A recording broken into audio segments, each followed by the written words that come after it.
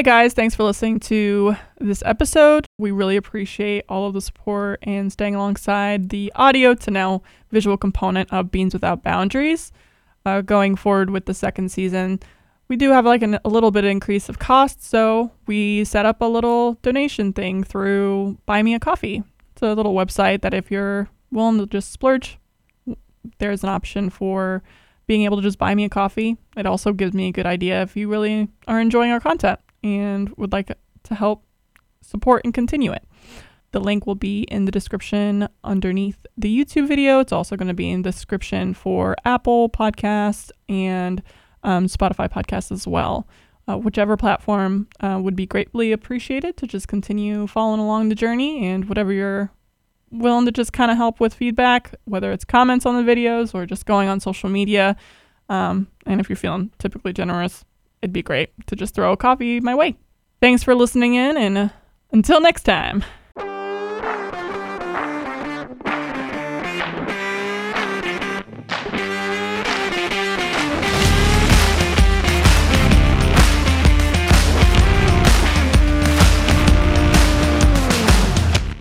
Since this is my first time really meeting you guys, how about you introduce yourselves?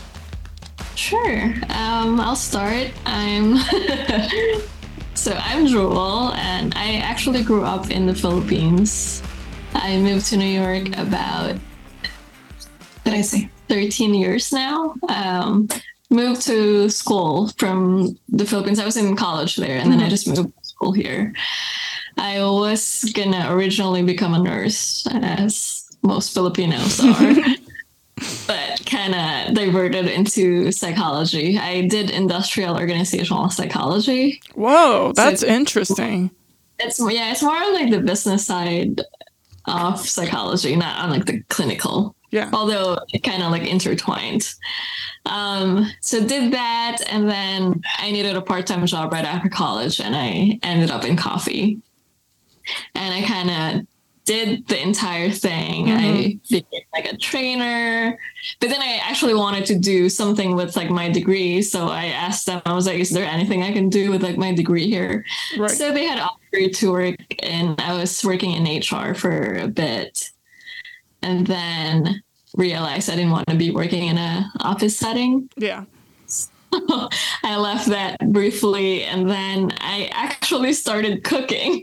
Wow, you're like all over the place. Oh yeah, I was doing everything. Did not have any culinary degree or anything. I just enjoyed cooking. Yeah. And yeah, I had clients. I would go cook for people. That's cool. And then, yeah, it was really fun. And then pandemic happened. We met and had to do some like catering delivery thing, like me cooking for people. It was kind of fun, actually. And then this is like how kind of Kape, Catorce, or KC14 started. But I'll let Jess kind of tell you a little bit about herself as well before the coffee. Yeah, go ahead. My brain is in Spanglish right now. So that's okay. You can take your time. Bear with me. Well, I'm Jessica. I'm actually a halfie. My dad is from here, from the States, and my mom is Colombian. But I was born, raised, everything in Colombia, as you can see. So Spanish is my first language. I guess that's one of the main reasons I'm also in coffee, because I grew up in Colombia. And then as growing up in Colombia, I went for art school and art history, but I focused on research. And my whole research in college was feminism and feminism in rural areas, how women producers are impacted by this massive waves of feminism in South America. My grandmother was a producer, so I was doing that research with the purpose of making a paper, of showing some evidence how actually women in the rural areas are heavily impacted by our culture, our economical structure, But after that, I started teaching in the same university. I moved to the States to do my master's in museum studies, again, research. And I started working in museums. And I was hoping that I could do something with those narratives and feminism in museum. Didn't happen.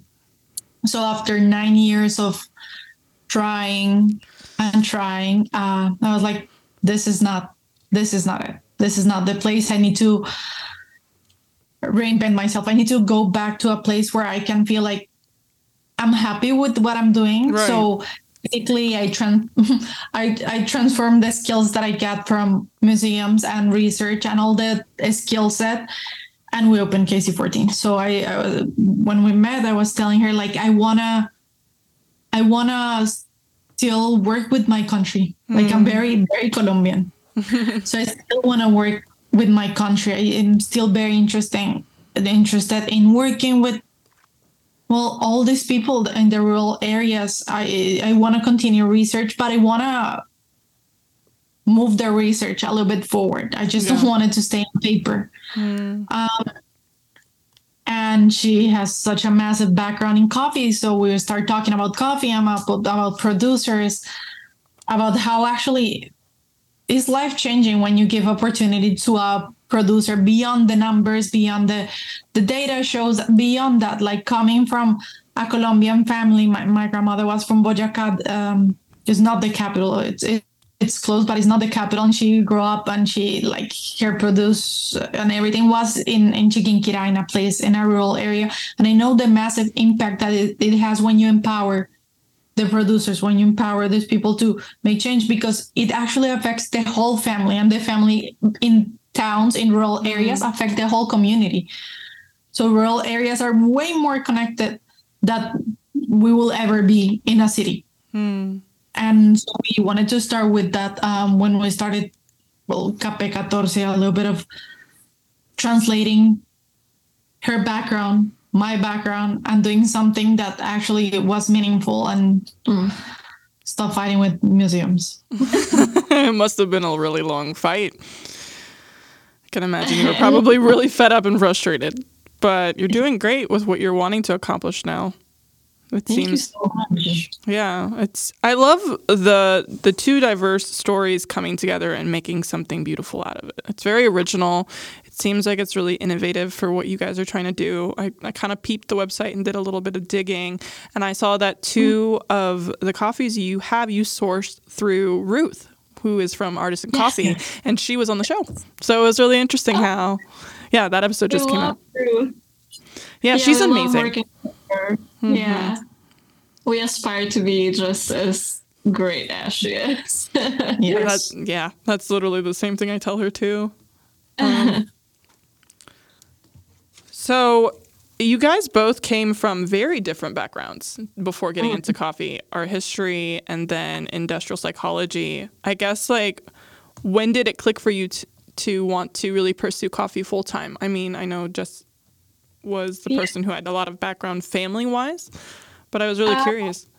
Yeah, for me at least, I started coffee right after college. So it's like I dove into the coffee world immediately and got sucked in, and still am like here. So when we met, I already have about like a decade experience in coffie. Oh, wow. And I knew I wanted to do something with it. I always wanted to start something, open something. And it was a no-brainer when we talked and decided as to like what we wanted. When we met, we knew we want something to do with coffee. At least I wanted that, and she did too. And I was like, well, like there's nothing, like it's something in common that we want to do.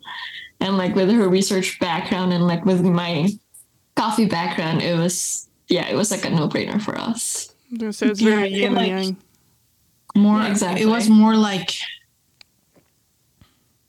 it sounds cheesy and everything, but it's more like those honest decisions that at one point you have to make for yourself. I feel like coffee was a decision. It sometimes coffee happens to be like in the case of producers, second generation, it's like But for us, it was more like a decision, a conscious act of being like, do we want to follow that path, even though, in my case, like saying goodbye to my suit and, the makeup every day and the high heels to roast coffee was a big leap of faith. It was more like, it is my passion, but I'm scared.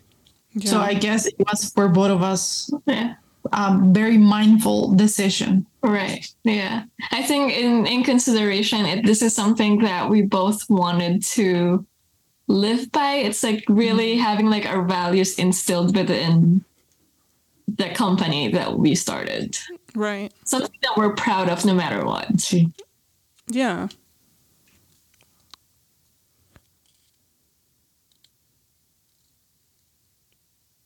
I'm so sorry. I'm like, whoo. I'm just processing. So I ask everybody on the podcast as to what was the main reason you guys wanted to be on the show, because obviously this is our first time interacting. So I was really curious as to like what part of this did you want to be on the show for? Well, I would say that in my case, for me, it was mostly like podcasts also like bring sometimes I wouldn't say uncomfortable, but tough conversations sometimes to the table. I do believe that when women have a space to speak, they should always go for it. Since it's very new that we have a space that we can actually talk, and more like in a ¿cómo se dice area? There you go. That is mostly men. Like it's been for generations that men been like, I wouldn't say the head, but they've been taking over the coffee industry. And I feel like it's powerful when women can actually talk about these things, coming together and using each other's platform, honestly, to empower each other. Does that also make connections? And people hearing this, like most women that we've randomly got in touch with, even through Instagram, they feel empowered just because they hear our story or see our story, and then they ask for advice, and like them feeling empowered and then them inspiring other people as well. That's such like a great feeling for us women. Yeah. I find it amazing seeing how many different walks of life enter the coffee industry and how they all got there, and the story as to why they're still in the industry, because obviously there are struggles, like you were talking about it being very male predominant. And I was gonna ask, have you guys ever run into having issues within the industry with men in any aspect? Look at her face. She's like, how much time? No, there are different struggles. There from the small ones that are actually very, I would say, educational. And I would say, I'm not going to assume that it comes from a bad place. I do think that it comes sometimes from curiosity, but sometimes we get people asking us, like customers or people interacting on social media, why, like, what's the point of women coffee? Like, why you highlight that you buy from women produce? It makes no sense. And it's just like, well, this is why. And having those conversations, like, this is why it's important. And not only like for you to know, but it is important for us, because at the end, this is our mission that we decided to take on. Right. So from those interactions, that I think that actually they always end up with something good, even if it's just like this kind of questions that other people can read. If they were wondering the same, now they can read. It's already there. Like those responses, up to many other big challenges, like financial wise. Sometimes it is well, it's not a secret. It's hard to get certain loans, certain things when I would say when you're a woman. I feel like financially or economic wise, there is an impact of being a woman in business. And it starts for small things, like it can be things as loans, but sometimes people question like when you're gonna find a place to rent, or like they wanna know who's behind the project. Like you need to extra proof why you're doing this. Right. Yeah. And taking detail. So like what she said. But I have a question though. Yeah, go ahead. When did you start this podcast, and what made you start this podcast? Sorry, I'm like the reverse. No, I love when people ask me questions, so it doesn't just feel like an interrogation. Because sometimes I do feel bad, just like digging. Right. So I started this podcast as an idea back in last year of the summertime, and then through a lot of deliberation in my head whether or not to actually produce it. And then I had an interaction with an importer from Colombia, actually, where it felt very isolating and uncomfortable, because it was like I wasn't really addressed a lot of the time, because it was a male interaction. I was kind of just in the room like a fly. And then I kind of came to this realization that there needed to be some certain level of awareness, because I went to the Roasters Retreat last year and met a lot of amazing, empowering women. And I kind of just have only been in the industry for over a year and a half. So I've been a barista for 5-6 years, and then I started doing roasting last year, and that has migrated into a larger role at this point. Okay. And I was just asking these questions about, is this just like how it's always been? This like cockiness, this like level of arrogance. And I'm not trying to like talk down, because obviously it exists in all areas of careers, but I just like noticed it predominantly more in that space. And I just didn't like the fact that all the women were very much in unison, realizing this has just been a reoccurring issue. And I was just like, so we're not going to talk about it? And that's when I was like, okay, so are we going to have the conversation? I feel like women should sit down with each other. Women, people of color, queer folk should sit down and like talk openly and candidly about these things, about what experiences they've had where they haven't felt comfortable or felt safe or felt like they've been seen, and their purposes being validated for why they're choosing to be in the industry. And I kind of, it's okay. You're fine.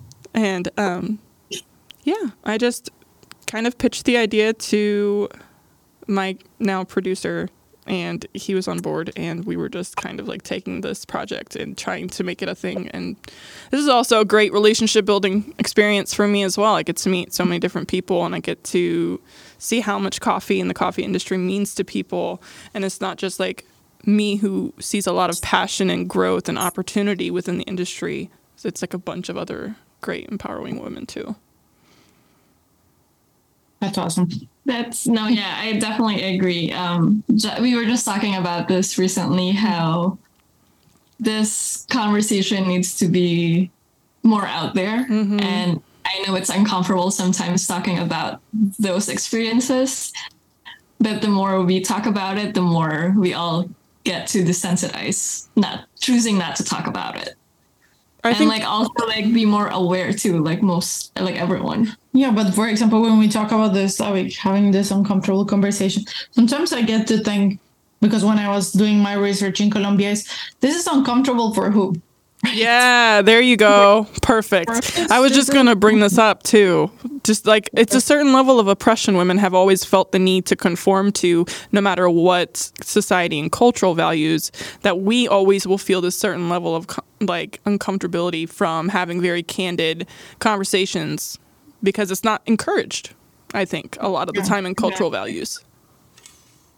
Yeah, because that was kind of like the question that when this recurring question, why do you want to work with women produced, or why does your label have to mention that it's women produced? Like, for what? And I start wondering, like, I explain them. I explain why, starting by, well, like, honestly, with all due respect, now it's our company, it's our rules. Like, that's one of the things that I like about having a company. Because I play the game by somebody else's rules for many years. And it's just like, well, no, this time it's our company's, our rules. And this is our vision. This is actually our values. And I wonder, why aren't they feeling uncomfortable questioning somebody else's values or highlighting something that for us actually makes us very proud? That's true. So it's just like, why does it make some people uncomfortable, like, having these conversations? Because on it, like, with all, the respect, but sometimes I get very tired of being the one that is feeling uncomfortable, because like, I don't want to be feeling uncomfortable about this. Yeah. But yeah. I mean, there's a certain level of just exhaustion to having to explain yourself and justify your actions when a lot of other people don't have to. Yeah, and they can openly just say whatever they want without having to, I was going to say, filter so many things in their head before they open their mouths. But I feel like it's part of it. It also helps to see the other side. I feel like sometimes, especially in coffee, one amazing thing that I kind of like I've been working on, but coffee have like helped me with, is to listen, to actually hear and understand the whole situation. Because sometimes when you work with producers, you just need to listen what they have to say. Like, not listen to answer, not listen to have a response. No, just listen. And I feel like it's very helpful for us owning a company, because we get to actually hear out our customers, people that, have questions about those values. So I feel like if we are not, in our case, not willing to engage like on the same kind of like attitude or fight, but just listen, it gives us a little bit more insight on how to approach it, and to actually see the whole spectrum of the people that are involved in coffee. Yeah, I think that kind of transcends even outside of the community. I think in general, people should apply that, because half the time, I know from personal experience, if I'm just trying to vent, I don't need a solution all the time. I can figure that out on my own, but half the time it's like I have things that I want to say, and I just want someone to just kind of sit and be engaged and listen and care about what's being said. Yep, definitely. Agree. So we're all aware of a lot of the issues with trying to vocalize and put forth a lot of our issues with the industry. How do you feel we should kind of connect them all together and kind of bring awareness and change to a lot of the imbalance that happens? I know it was a loaded question. Where do we start? Go ahead. You guys got full reign. I would say I have a very kind of hippie answer to it. It's very that it's outside even the coffee world. I do think that it starts with each person. I like whenever like this kind of conversation happen, whatever, these issues arrive, I do think that people should have a sit down, quiet time. Because part of our experience with coffee is having that mindful experience of coffee. Like just sit down, smell your coffee, appreciate your coffee. Mindful with everyday practice. Be mindful about your words, because of course it has, words are so powerful. Yeah. Actions follow your words, our words, Thoughts. everything. Yeah. So it could just start with an act of starting with a mindful act every day. I would feel like the industry would be, and in general, so much better. Less ego driven. Yes. Yeah. More like start with you. Start with you and that cup of coffee. And we'll go from there. Yeah, imagine yourself being so present and just mindful. And so the things surrounding you outside does not seem to feel so big and problematic anymore. I know it's like easier said than done, but it does take a lot for each of us to be present and just mindful of our own selves. And then it makes it so much easier to relate and be compassionate and kind towards the others as well. And also towards ourselves. I feel like being women who own a business, mental health is part of it. And the idea of what's considered successful, how you consider yourself successful, it also plays a part inside the industry. It's not like the industry has nothing to do with all of us, each individuals. No, I feel like if us as individuals work a little bit more on ourselves, and inside, whatever we're doing, that we're doing in a mindful way, it would be so different. But, do you both feel that a lot of the coffee industry has forgotten a lot about the stories? I just feel like there I don't know, it's lost in translation. So. Yeah, I feel like sometimes it definitely does not get talked, or it does not reach everyone at all. I feel like most of the time regarding coffee, from the producers themselves to the consumer side, I feel like all they know is the origin of coffee they're drinking. Does not necessarily know who the producers are, how long did the producers work on that, what other coffees those producers work on, like nothing. It's just the origin of the coffee, sometimes even not. It's just like, hey, do you have that, I don't know, like Colombia? I'm like, oh, it's not like Colombia. And Jess and I we make sure that we get to tell the stories of the producers in our bags, and whenever we do launch new coffees and offerings, like she does in-depth like research of all these coffees.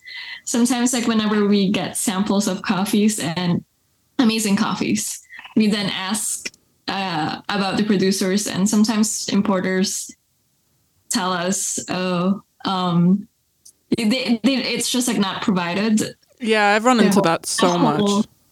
But yeah. I feel that's what comes with it working in the industry. Is not only about finding the coffee, it's about partnering with the right people. And with the right people, it comes with finding your importers, the producers that you're working with. So many times it happens that, for example, in Colombia, there's still like certain mafias when it comes to coffee, and who is actually, being the, I don't know in English how is the name of this, but the coyote, who is the person in charge of picking up all this coffee and take it to, so it's just, it takes time to do the research, definitely. I feel like it's necessary. It's necessary to improve not only like the industry, but actually the like sustainable living in origin. Right.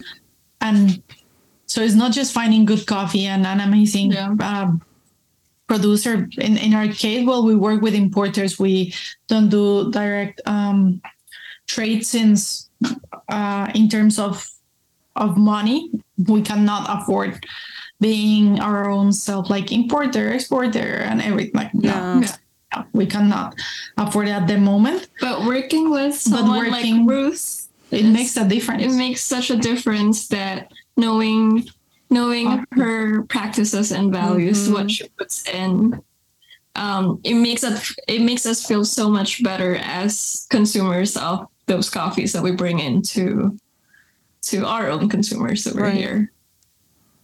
Like we're pretty much like very confident as to, we feel good about this coffee, like buying this coffee from her. Yeah. Excited. And also there's the openness that we can ask how much was the producer paid. What are the challenges that they're having right now? Like, for example, right now we're working with some producers also in the Philippines, and I cannot even start with the amount of challenges. I think it's more challenges than coffee in this moment. So the problem with that is more like, okay, what can we do, like on our side, to, instead of just buying coffee just because we want coffee from the Philippines, but what can we do to actually make this a sustainable relationship, make it like a lot of people in the Philippines actually want to stop working with coffee to find something other cup or something else, because the challenges are massive. And we as we start having conversations, we realize, well, there are some challenges that you have that we can actually help with. Yeah. So let's see. So how can this work? Yeah. It sounds a lot of like Ruth was talking about this on the episode too, the idea of economic development, like helping build and sustain a lot of the communities that they're already growing, and helping them with education or finances or whatever it is. It sounds like you guys are kind of leaning into that interest with the Philippines. No, for sure, because currently the government in the Philippines really is like not supporting any of like the coffee industry, and specialty coffee is like slowly growing. It would be a shame that we can't get our hands into the Filipino coffee just because they can barely manage themselves over there. So recently when we were talking to there's two amazing girls actually from Cebu, Philippines, we've been trying to like bring their coffees here. They were telling us that the producers, because of like the thunderstorm, a lot of beds got destroyed, and drying coffee has been a problem. So we asked it, hey, like, we can support that, like we can build more drying beds for like their coffees, because those coffees basically went to waste, and they don't produce that much coffee anymore to begin with. So like them having to throw out those coffee because it's just they can't sell those, it's such a shame. It's a lot of hard work. That's really fun. For sure. And that must have been so hard for the producers and farmers themselves, because it's like that's like where they get their money from, their living. Yeah, and these challenges you can find it everywhere, and that's I feel like it's also a decision as a company if we want to actually get involved into that, or just be like, you know what, I'm gonna find another importer and figure it out. But I feel it wouldn't make sense if we chose to ignore it. If we chose not to get involved in that area, for me it would be a little bit like, okay, let's go back to an office, like to museums, and let's forget about this. Like ignoring the problem, essentially. Exactly. It's like let me know when there's coffee. I was gonna say we especially in America have the luxury of the choice to ignore too. I think that's something that gets abused a lot in any industry, not even just the coffee production industry. Yeah, everywhere. And also we do have the choice to help as well. Yeah. I wouldn't. Well, yeah, it is. It is seen as help, but honestly, it's like just working with aid. Yeah, it's a horizontal relationship that we want to build. That's true. It wouldn't make sense just to, if we see coffee as a transaction, it's pointless. Exactly. It's pointless. Nothing that comes from the Pacha, from Mother Earth, nothing that comes from the Pachamama should be seen as just a transaction, as a product, because it's something that it's a cycle. It grows. Somebody needs to be there. So it's just a respect also with the earth, with the Pacha. It cannot be something like I buy and goodbye, and hopefully you're good with the crop. No. For example, in Colombia this year, it was terrible. Like 30% of the coffee went to waste. We have, instead of 4 to 3 months of rain, we have 7 months of rain. That's a massive, massive, massive problem for the country. And if we as a company say, you know what, your coffee just lost quality, or your coffee, you don't have enough coffee, so we don't want to do this transaction, it hurts the producer. Yeah. It's not a transaction. We know these people. Luz Marina would be heavily affected. And not only Luz Marina, her whole community, her town, everything. So it's just like, no, we stand by them, as we know that it is part of building a sustainable community. It's not just a convenient community. It's not like, oh, you got something, you have amazing coffee. You know, how many points do you have on that cup? Beautiful, I'll buy it. Yeah, it's really interesting because I talked to Camila Khalife about quality and green grading, and how there's a lot of controversy of whether it really matters depending on what you're accomplishing with the coffee. And she brought up, you're shaking your head no. Like, she brought up a great point. She said to bring all of the bad graded coffee, all the defects, and put it in a cup of coffee and drink it. And imagine how origin countries are drinking those coffees every day of their life, and they're fine. And I think that if people can kind of shape their value towards the relationship building and not just on the cup of grading, because then it's becoming you're stripping away a lot of the qualities that come from coffee. It's not natural anymore. Then it's controlled, and it's no longer like, coffee can be good even with defects. Exactly. Yeah. Exactly. But that's the, I guess that's the Pacha side of it. It's just like, I think it's a very I would say European and US concept of, this banana is a little bit like weird. It doesn't have the nice shape, so trash. And it's just like, como? Like, for us in our country, it's just like, it's their gift from the Pacha, so we consume them.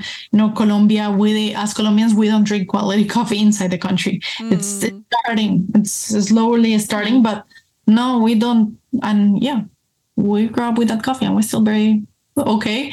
But instead of ignoring that inside the country we're drinking not quality coffee, it's more like also empowering the producers.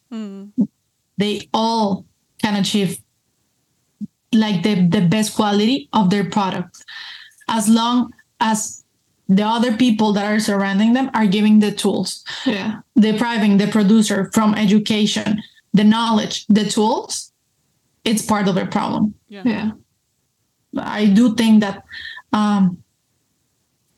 roasting, teaching producers how to roast is empowering them to make wiser decisions and better decisions with their coffee, empowering them to have the knowledge about how to treat certain plagues, about how to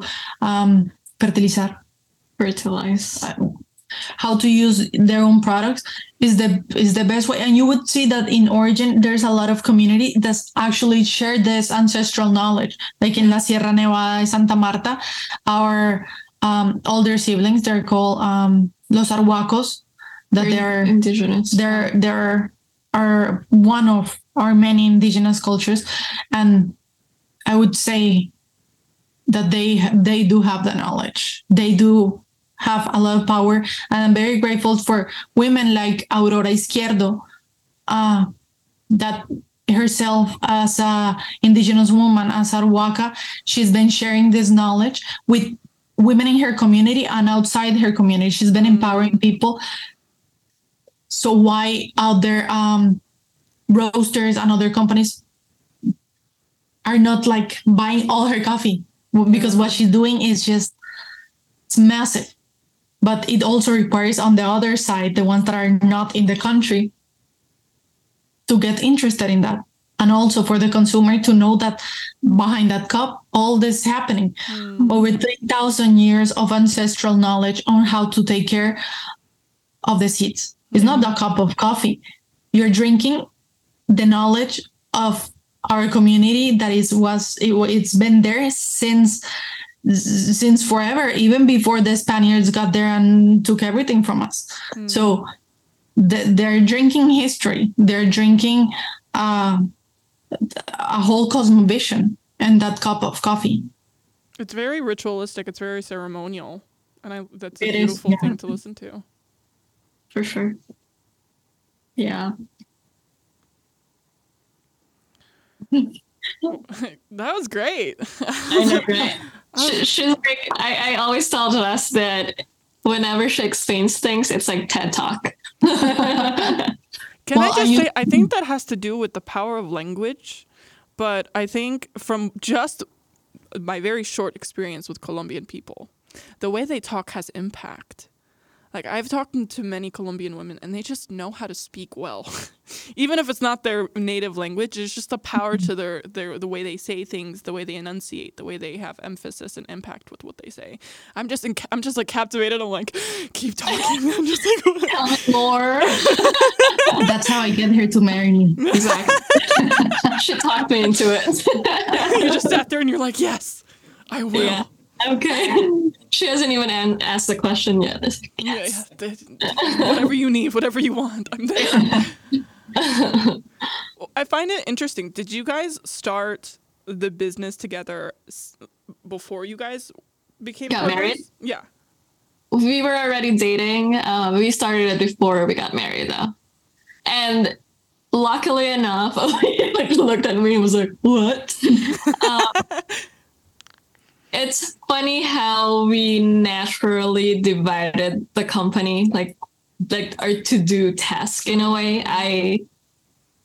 I basically gravitated towards the things that I'm good at or I feel confident with, and she just did the same thing. And we didn't even really talk about like, you're gonna do that, I'm gonna do this. Everything we just fell into place. Exactly, and everything is done separately, and then we like come together, have a meeting. I was like, oh, you did that? I was like, yeah, because I wasn't going to do that anyway. So so it worked out. It's like we kind of supplement each other. Like my weaknesses are her strength, the other way around. Yeah, it's very nice. True. Yeah. It does help that we do share the same values. One thing I know, like a lot of our friends and family ask us, like, is it hard starting a business with your significant other? Right.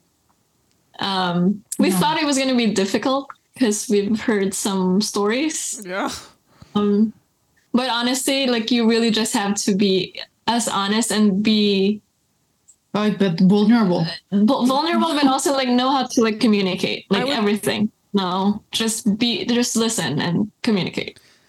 Do you think it strengthened your marriage? It sounds like a lot of the time the values of what you guys both resonate, even outside of the relationship, if it reflects in your career as well. I feel like that would just kind of bring the bond a lot more solidified. Yeah, totally, absolutely. Both like personal and work, sometimes if we do have some misunderstanding, it boils down to our values. And then we just become grateful that we can tackle those things together and then resolve things together. And yeah, it definitely helps a lot. We try to the most to see everything as a learning opportunity. Sometimes, like we were talking at the beginning, sometimes there are other factors that make me a little bit triggered or make me question myself. But at the end, it's all a learning. I'm always like grateful even for those sometimes bad interactions, because I learn not only about the other side, but a lot about myself. Yeah. Right. Yeah. It does bring out, because there's just going to be that if you're doing a business like, by yourself or other people that you don't know. Yeah. Because we're together, we kind of like keep each other in check. Like, hey, like, are you sure? Like, Yeah. And we're more willing to also listen to each other. Too. Yeah. So not just only being women in the industry, I'm kind of gravitating towards now the queer side of the industry. How have you guys had in terms of experiences being queer women of color, obviously? And you want whatever you feel comfortable with talking about. Oh, no, yeah. I'm very comfortable. Still happens though, like sometimes that people always assume that we are just business partners. Like, oh, your partner? I was like, my wife. I was like, oh. Or you should like just be like, my wife. Exactly. Oh yeah, it doesn't matter. It doesn't matter. We tried that. Yeah, it does happen. We are aware that it's kind of a risk, I wouldn't say a disadvantage. I would say it's a strength if we know how to use it. But it's not a secret that a lot of people are not very happy with gay people, and unless when they're married. And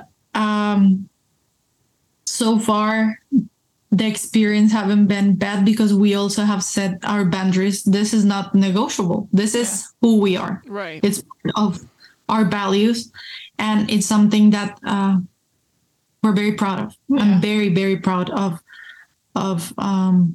me as a woman, us as a marriage.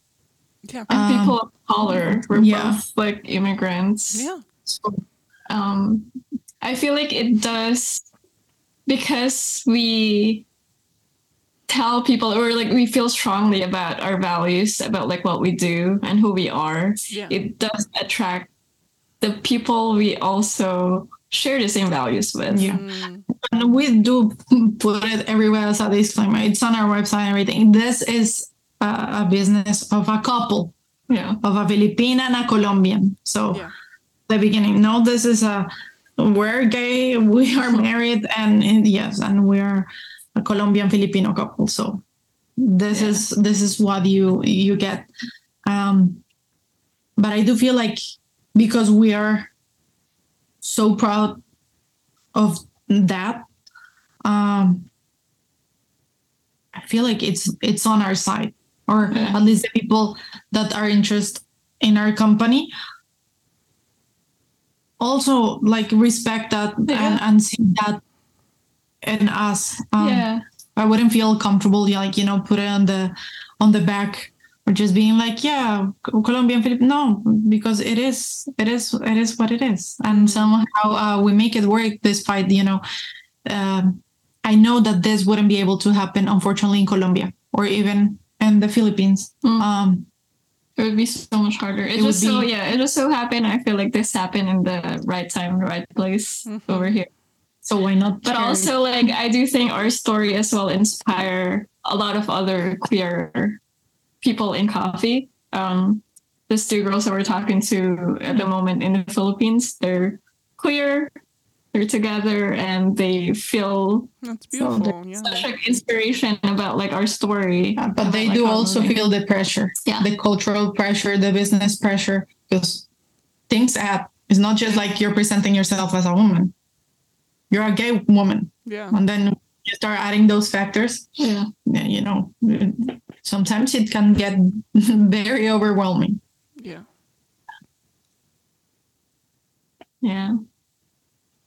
Do you have any experiences or any stories or from other people that you've talked to about queer experiences in the business? Challenges? Challenges, yeah.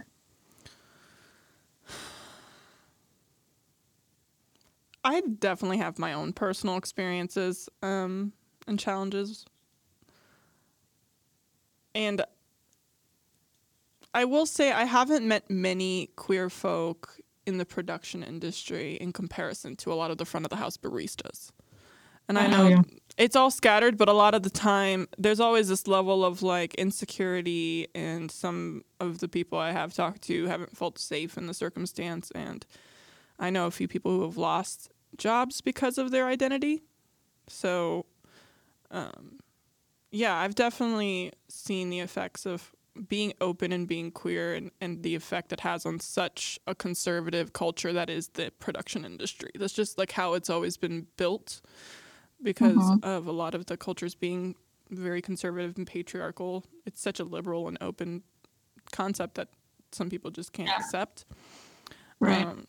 And, you know, I think another thing that influences that also is your environment. I think a lot of the time, I can say that I'm from the Midwest, and I can only recall on the experiences I've had with Midwest queer people as well, that it's not as enlightened and as accepted and opened as it could be like on the West or the East Coast. So it's maybe a little bit harsher here.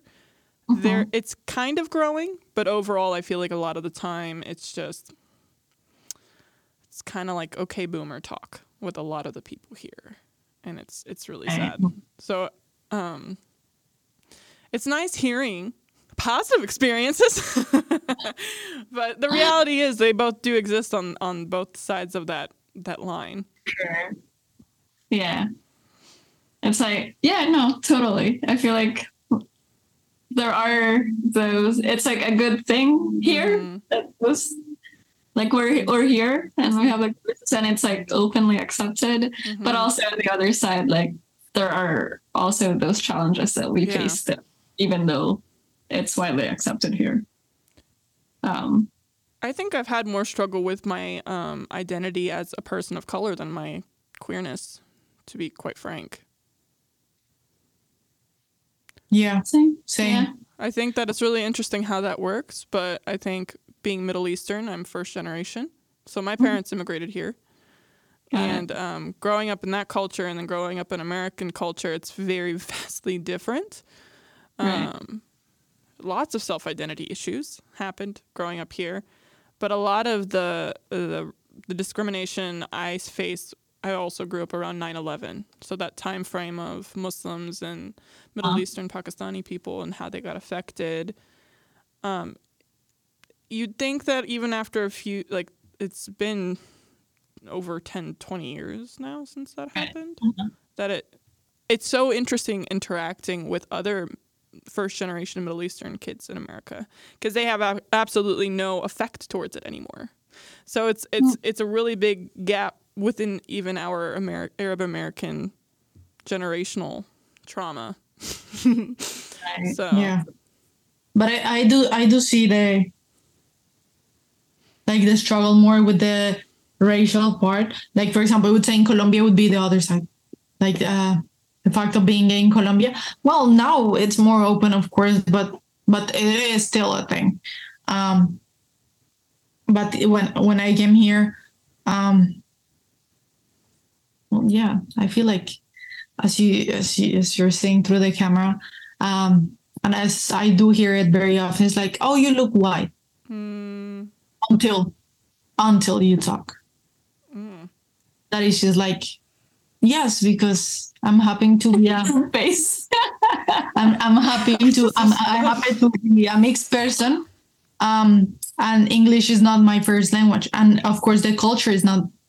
But also be aware that Colombians, we come in all, like in general, Latinos, we come in all shades of colors, because we've been fucked by so many different colors. What happened? This is the result of your own colonialism. So a lot of people say, oh, but you get the white privilege because you look white. It's just like, yeah, but I would have to be completely quiet all the time to get that privilege. So it doesn't happen, because most of the time I'm required to speak, to talk. So So I do not get it very often. And it's common for me to answer every time, where are you from? I can hear the accent. It's just like, Yeah. why? Why you need to know? Yeah, I mean, Or to my wife, like, she's been here for a very long time, and English is the second language in the Philippines, so her English is on point. And when somebody asked her once, like, where are you from? She was like, oh, well, I grew up in the Philippines. Oh yes, I can hear an accent. And she's like, she has no accent. How can you, like, do you know that people in the Philippines, they speak English, like, because of the colony? So explain to me how those things interact. Or for example, I was so scared during COVID times whenever she would have to go out to work or anything, because friends of us, close friends, as being Filipinos, they did got racially profiled with the whole COVID situation. yeah. So in many different terms, we do feel the racial thing heavier, or, well, at least I do a lot, because I get mistaken all the time, and it's a situation where I have to explain, why do I look like this and why do I sound like this. Ugh, yeah, I hate that too. I get that a lot. I love. It's not even just, you said language before. Language, words are powerful, right? It follows by actions. There's a way to address people of color and immigrants, and it's just like down to the language. It's just, I know. it's like I get the question of, what are you? Yeah. Oh, I'm like, yes. and I'm like, do I look like an animal to you? Do I have horns? Do I have a tail? Like, I'm a person. So it's like, I always have to take this initiative. It comes down to like always having to over-explain and justify myself down to literally my race, not just being a woman and a woman of color. But then, like, why do we have to do that? Exactly. Why do we ask those questions? But that's the thing. I do feel like it's something very centered in here in the United States, because I used to live in Mexico. Although we're Latinos, and of course my accent is completely different as Mexican accent, I never got to question about my background. Then I live in Spain, and I got questioned very much about my my Spanish, why it was so different. But I do feel like it's in certain cultures, it's I'm sorry, but in colonial backgrounds, you will always get asked why you are, why you speak, why you sound, why you look. Well, in other countries, it's just like a normal. Yeah. I will say that I had exactly. a very similar experience in Mexico. I went to Mexico in April, and I didn't know what to expect. Mind you, my Spanish isn't bad, but I sound like an American speaking Spanish. It's like, you can tell that I'm definitely not native. Yeah. But it was never a question of like, where are you from? Oh, you have an accent when you speak Spanish. Like, I never had that occurrence at all. And I didn't feel like. But I think it's different because, for example, I know it happens in the Philippines, and I know because I'm learning Tagalog, and people get very excited when I speak Tagalog. It's like, oh my God. Yeah, it's more enthusiasm on our side. On when I hear people from here, they've been learning Spanish, or they're just like, I sometimes my brain is just like, I can do English, like, and I talk to people in Spanish, and hearing them talking back at me, just like, and they are like, I learned this, or I took 2 semesters in college. So I'm like, keep doing it. Like, it's very impressive. And if you go to Colombia and you speak Spanish, people are gonna be like, oh my God, you're doing great, But in here, when you speak more than one language, or if you have the accent, it's not a plus. It's not a plus here to actually make the effort to speak another language. No, it's completely the opposite. It's really interesting too. American culture, it was built on the melting pot, right? Like that whole ideology of like, it's an immigrant collective. Like, we have brought all these different people, and we've made it this identity that it's supposed to be welcoming, and it's supposed to be like all of these things. But then when you get down to it and you really think, and then you travel, and you get exposed to different people and different cultures, it's really interesting how anti-immigrant accepting it is here now. Now, I would say now the US did have that gap, like where it was like embraced. It took a turn, but that's also the beauty of the coffee world, because in the coffee world we all speak different languages. It doesn't matter. It's always a plus. Your background is always a plus, that you're making the effort to understand in another language. So it's such a welcoming experience. It would never be, oh my God, your accent. No. It would always be like, it's great that you speak English. It's great that you speak Spanish. It's great that you learn this other language, because what I always tell is like, I don't speak Tagalog fluently. Talk to the people in the Philippines, I would say a couple words, and of course I learn how to say the thank you in the language of the producer that I'm talking to, because that's the most I can do. But it is that kind of industry, I do feel. I agree.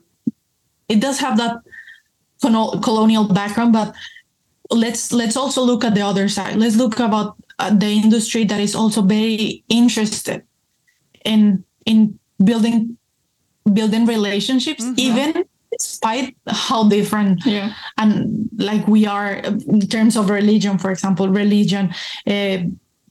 culture, racial, everything. Topic next is all, because honestly we were interested about coffee. We're talking about coffee, and if we talk about other agricultural products, the import export of bananas, flowers, rice, it definitely the earth does connect people. Exactly.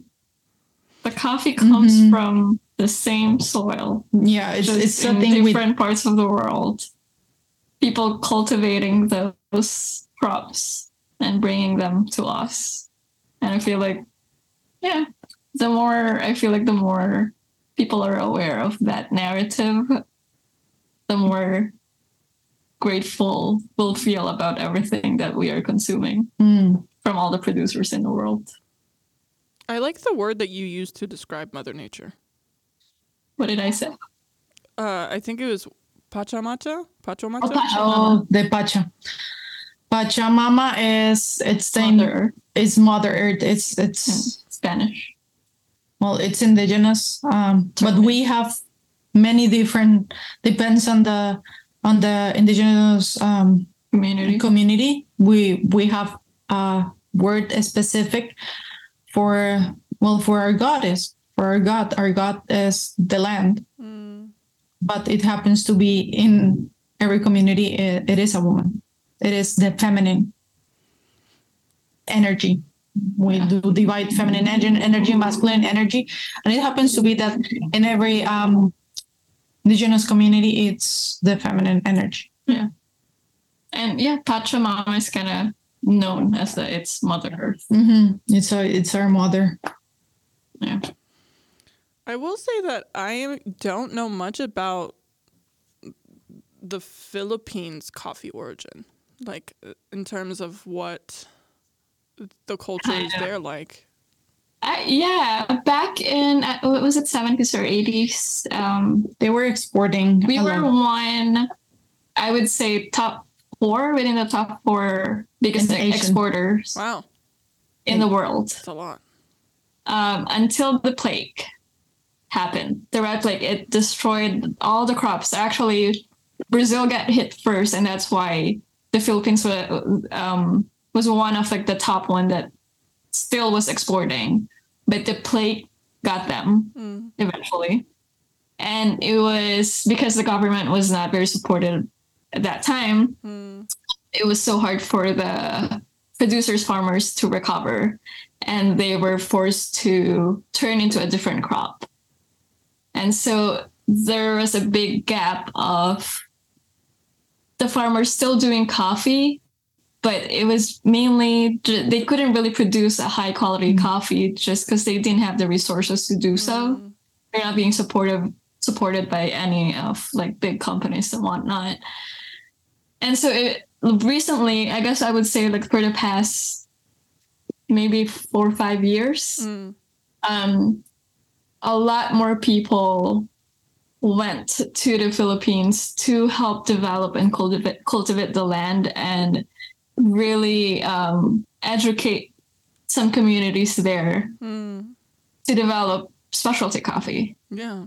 So now, I think like Blue Bottle actually was able to get some specialty coffee from the Philippines and produce them.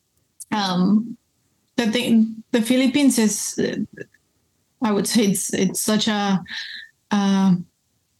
blessed soil. They have Liberica, they have Robusta, they have Arabica, so they have everything. Yeah, we have Liberican coffee that you can't find anywhere else. Liberica is like a different variety. It's like much longer and bigger. That's just found in the Philippines. That's so cool. Yeah. I think you can find a small quantity of Liberica, I think, in Indonesia, but I mean, they're neighbors. They're right there. We're pretty much the same. But the ones who actually really been consuming it locally and nationally very proudly, of course, the Philippines, they have a different relationship with their coffee. They're very proud of their Cafe Baraco, and also it's a bit different, when, for example, in Indonesia, there are like the house crops, like people have like their garden and they have the coffee there. Well, the Philippines, as South Americans as well, we were colonized, so they took that part of the colony. So there are big parcels of land. It's not like the little crop next to you. The land is divided in big parcels, so it's a little bit different from the other parts of Asia. But it is, it's been a lack of the interest in the government in their rural area to work with the producers. It's been more like themselves, right? Which means very resilient. They've been doing an amazing work in the Philippines to bring the coffee industry. And it takes also like a bunch of different people who takes in curiosity within the land to support the farmers themselves too. But it also have like, that big background that the Philippines is right there in the center, where you have on the side Australia, and the other side you have Japan, and you have Korea, and you have countries that consumes a lot of coffee, and they're bringing now specialty coffee, and it's been a scene that it's been big for a while, but now it's like booming. Massive. Now it's massive. So that intersection, I also think that helped that happen in the Philippines. Yeah. Like I hope and slowly that the specialty coffee scene would grow there, because I do feel like it has so much potential, and it would help the economy of the farmers. No, and hopefully when we have very positive, like hopefully when we have a future conversation, we are gonna be able to be part of the Filipino coffee scene, and we're very committed to what's happening in the Philippines, and the women, amazing women that are working right now in the Philippines, starting with Calzada Coffee importers. You have La Casa de Kape. You have so many very amazing women just very dedicated, lifting the industry. And we'll be more than happy to be part of it, but we do feel a responsibility to be part of that growth, to be involved. Yeah. Hopefully you get to try some Filipino coffee. Yeah, I was going to say, I'm going to have to figure that out, because I don't think I've ever had Philippine coffee. I've had Thailand, and that was really interesting. But I've never had coffee from the Philippines, so that would be great to experience. Do you feel do you both feel that in the coffee industry, specifically, I guess, for the production industry, even business, women are getting more included in the conversations and the inclusivity is growing? Or do you feel like it's still too low? I would say nothing has been given to us. We're not being included. We're including ourselves. We're taking. There you go. Taking the spots. Yeah, no. It's not like,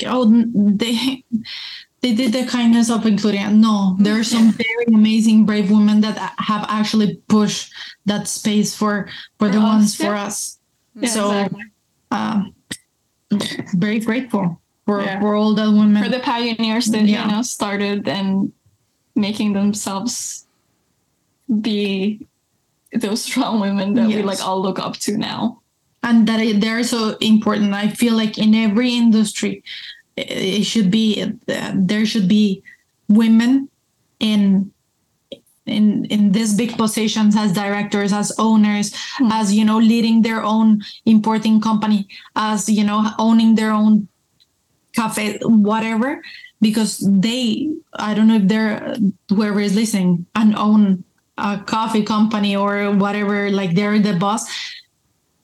They should know that there's people that get inspired by that. Like it actually, it makes us feel a little bit more reassured that it is possible, because we've seen other women in the industry making it possible. So I'm very grateful for all that women, because as I say, nothing has been given. Yeah, it's been taken. I think that's a perfect way to describe. Yeah, that's like a really good way to describe it. Mm-hmm. I feel like we feel a lot more empowered to take that space. Because we understand that we probably won't be given the opportunity. Exactly. Yeah. We never felt like before that we deserve those spaces, but we do. I think there's another... It's that, and it's very common in South America, having that, ¿cómo se dirá eso? That part of the I'm going to say in Spanish, that part of the remains of the patriarcado inside you, to sometimes not feel that it is your place. Like, that voice that's been very culturally like, women does this. And I'm just being like, you know what? I'm not going to do it like that, but I'm still a woman.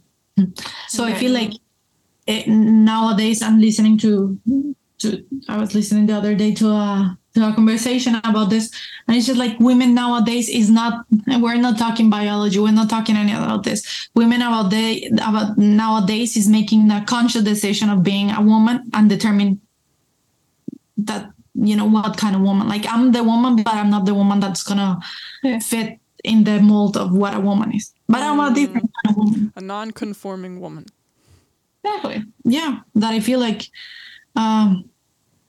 it's so needed also in this industry. Like,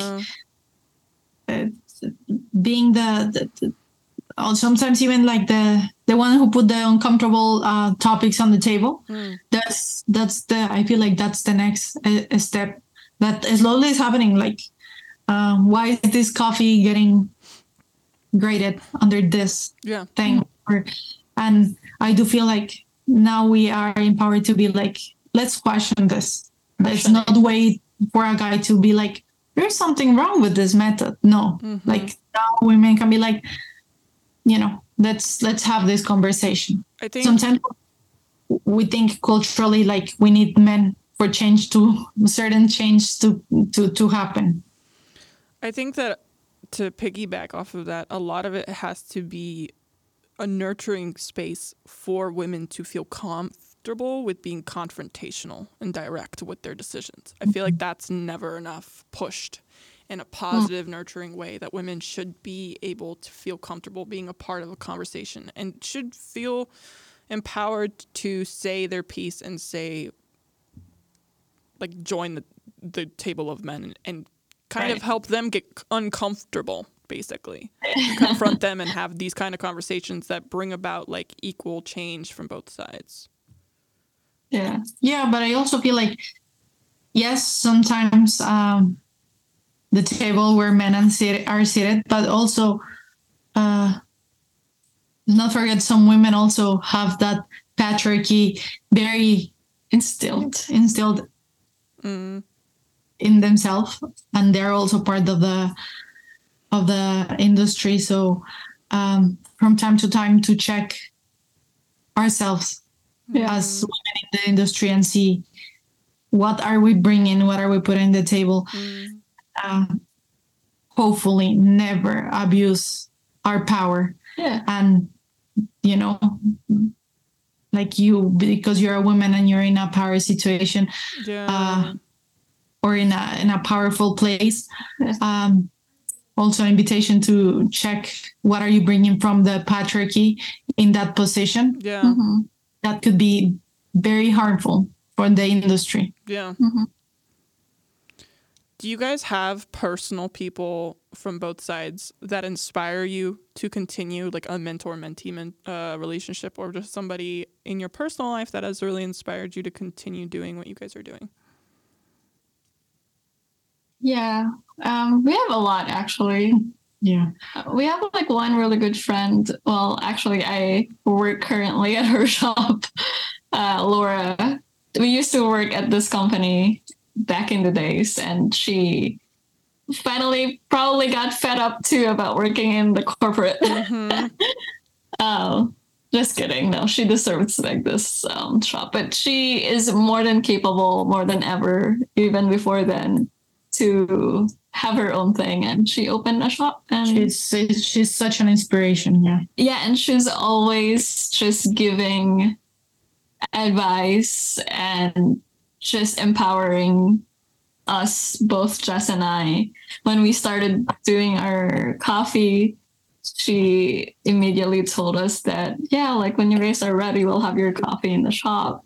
So having those people, we feel supported. Yeah, we feel supported. It makes such a difference when there are people that support you. Yeah. Willing to take you on and mentor you too, like guide you. So, and that inspires us a lot, and also be in a way, like for us, like what can we give back? With like what we have. On my side, man, so many people, honestly, but I would say, well, the typical like family, but it's not like thank you for but honestly, my mom, because such a rebellious woman, to go, against the conventions of the country that helped me push my way through it. And my dad, who actually recently passed, because he was always very encouraging of being myself. And the thing he always told me is like, stand for what you think is right, even if you're standing alone. But you have to do it for yourself.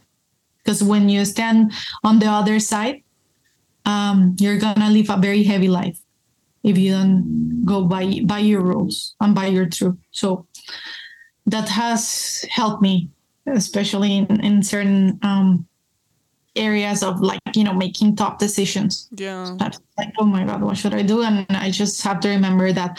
And like in broader, like in bigger terms, I would say, an art historian, Colombian, Diana Uribe. She's just with just herself as a woman and a position of power in Colombia as a historian. She has very like inspired like my path, and shown that there are other realities besides like the standard reality of being a Colombian woman. And Brigitte Batiste, trans woman in Colombia, empowered dean of a university, and very aware of the environmental situation. And that's her fight. and she's such an inspired figure in my life. Yeah. Mm. Jewel, do you have like a saying that you use whenever things get tough for you? What do I say? You're very grateful. She always say thank you. She's I always always say grateful, no matter what situation. She's always grateful, and I would say like it's also our daily practice, no? Like Yeah. the Every meditation. morning I always say I'm ready to receive blessings, growth, healing with an open and grateful heart. And I know like there were some tough days, but I always say that everything will fall into place. Do not push it.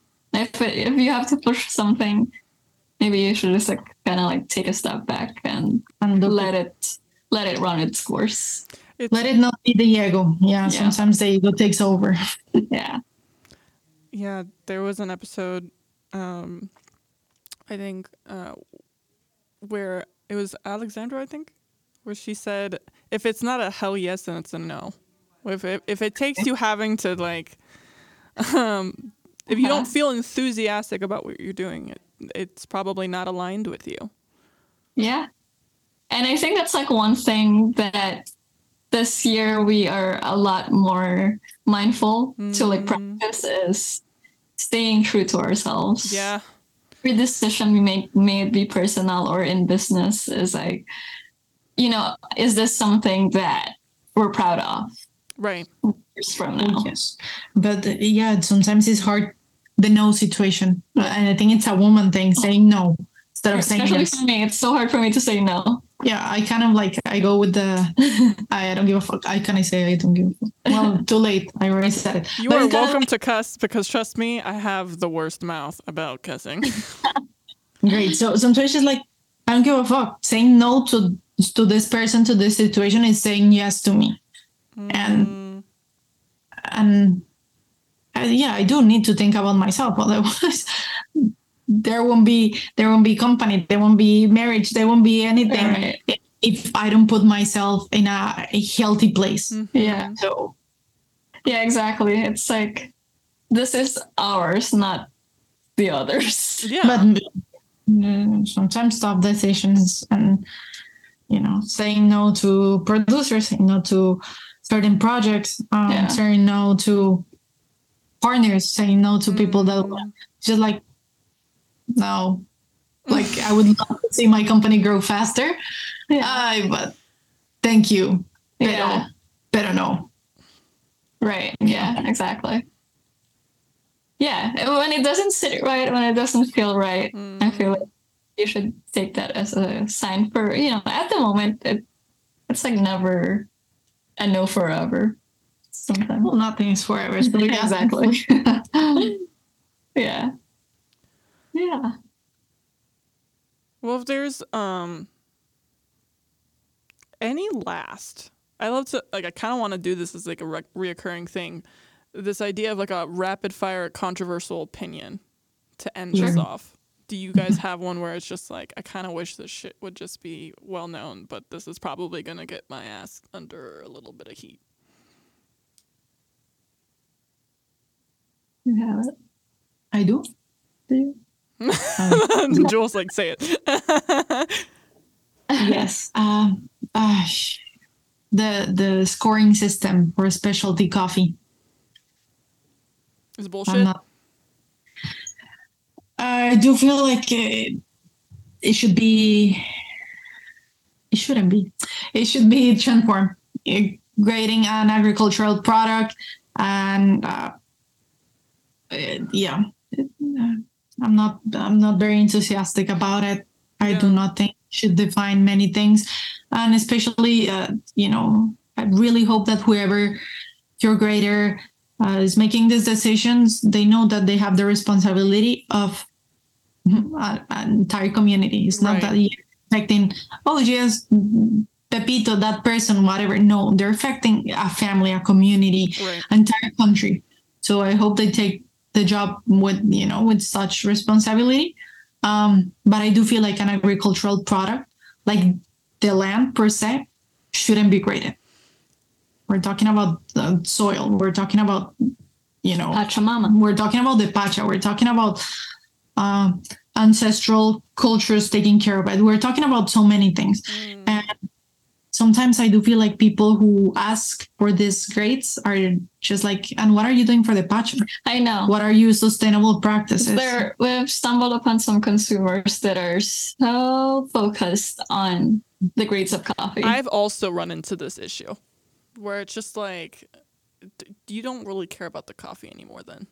Right. And that hurt me as like a business owner, but like what more those producers and farmers who like takes care of these beans and produce these beans so we can all have coffee ourselves. It's just like I don't know if like everyone is that aware that they're not just planting seeds and goodbye, I'm just gonna do nothing. It's a mindful practice. It's they are very aware, they're very intentional with their crops. There's a whole vision behind their crops. This is a very serious matter.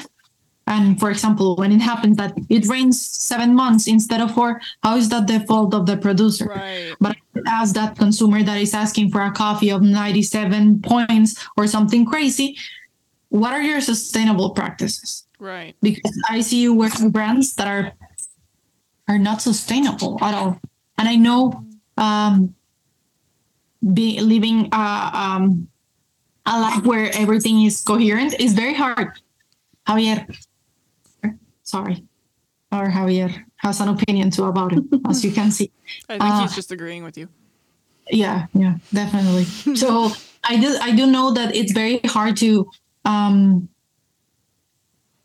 to live a life where everything makes sense. But when people are already start making demands or setting rules, but not are aligned to what they're demanding, that's a different case. If at least they're trying, okay, they're trying. But if there's not even that intention, but just demanding because they're in a place of power, no, then it doesn't make sense. It doesn't make sense. And if you're not taking care of the Pacha, if you're not involved even with the earth, how can you make these decisions? Right. Yeah.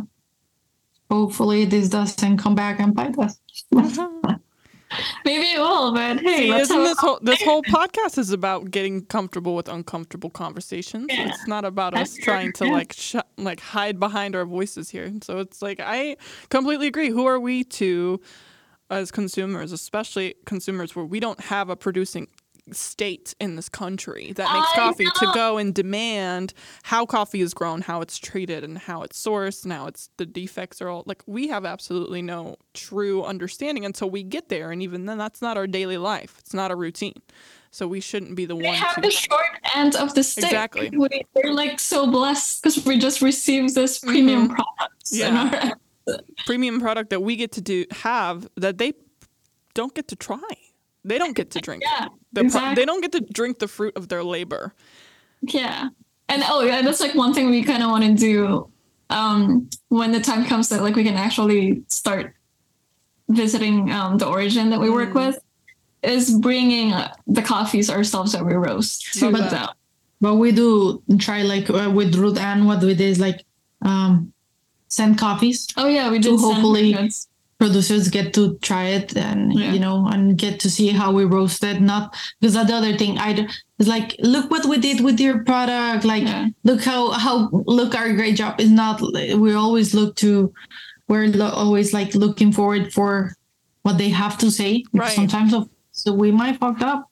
A lot of times, for example, with Aurora in La Sierra Nevada, is like, please make it taste like chocolate. This was in a cacao farm. In the Huacos are known for growing cacao, premium cacao, because it's our ancestral food. Yeah. So basically, the request was do not remove the cacao taste. Well, even if I like more oranges, well, yes, of course, it's their product. Yeah, well, it's like cacao. Respecting the vision. I love that. I kind of wish that was a thing. with who you worked with. Obviously, like that would steer a specific crowd to each producer, but I feel like the producers would have a lot more control over their product when it's like, don't manipulate it away from the origin. Right. And that's exactly that's a conversation. That's a practice we apply towards roasting is to kind of just follow and listen to the coffee. Like, don't their request of the producer. Exactly. It's like we do have conversation. The Ethiopia from Ruth and actually from Dehab, that there's like a strawberry farm next to the coffee farm. And obviously it tastes like strawberry. So they're delicious. I've used her Dehab as well for a blend we had in the winter time, and I swear to God, that was so it was one of my favorite Ethiopia naturals I've had. Yep. Yeah, there like this conversation that sometimes people assume like the producer won't have the answer. And yes, it's okay if they don't have the answer. It doesn't hurt asking. Right. Like sometimes, like our coffee is when we're gonna name the bag of coffee, we text or like right now we're in conversations with Don Carmelo in Bolivia. Don Carmelo, what do you want the bag to be named? You want to have your name? You want to be Don Carmelo and Familia? You want to be called like his farm is called Senda Salvaje. Do you want it to be Senda Salvaje? What's the name? And give me some time. I need to think about it. Okay, think about it. No pressure. Like whatever name, even if it's not related, I'll transmit that. Any because he have his coffee. It's delicious. Do you want any specific flavor? Like, how do you envision your coffee? Because you already cup your coffee. Like, what do you want us to do with your coffee? If you have an answer for that, great. If not, we'll roast it and we'll send you some. I love and that. You'll tell us it's a very integrated process. It's not just because I also feel like I get sad when producers like their image in their baby, basically it's a baby that they've created gets disappeared by a name that's not theirs. And I understand that kind of works for us to make blends and such, but it makes me sad when you kind of like lose. It goes back to losing the narrative, losing a lot of the relationship and a lot of the stories that come from coffee. And it's not just about the product. It's a lot about whose baby it was. Yeah, exactly. And I feel like that this is where it comes into play. Like we use our voice, we use our platform we have to keep telling those stories over and over again. I will always encourage people like go to our website. It's a 2-minute read. I swear you can read in 2 minutes. Just hear what this person have to say. They want to tell you something. Just give it a read. Okay. Yeah.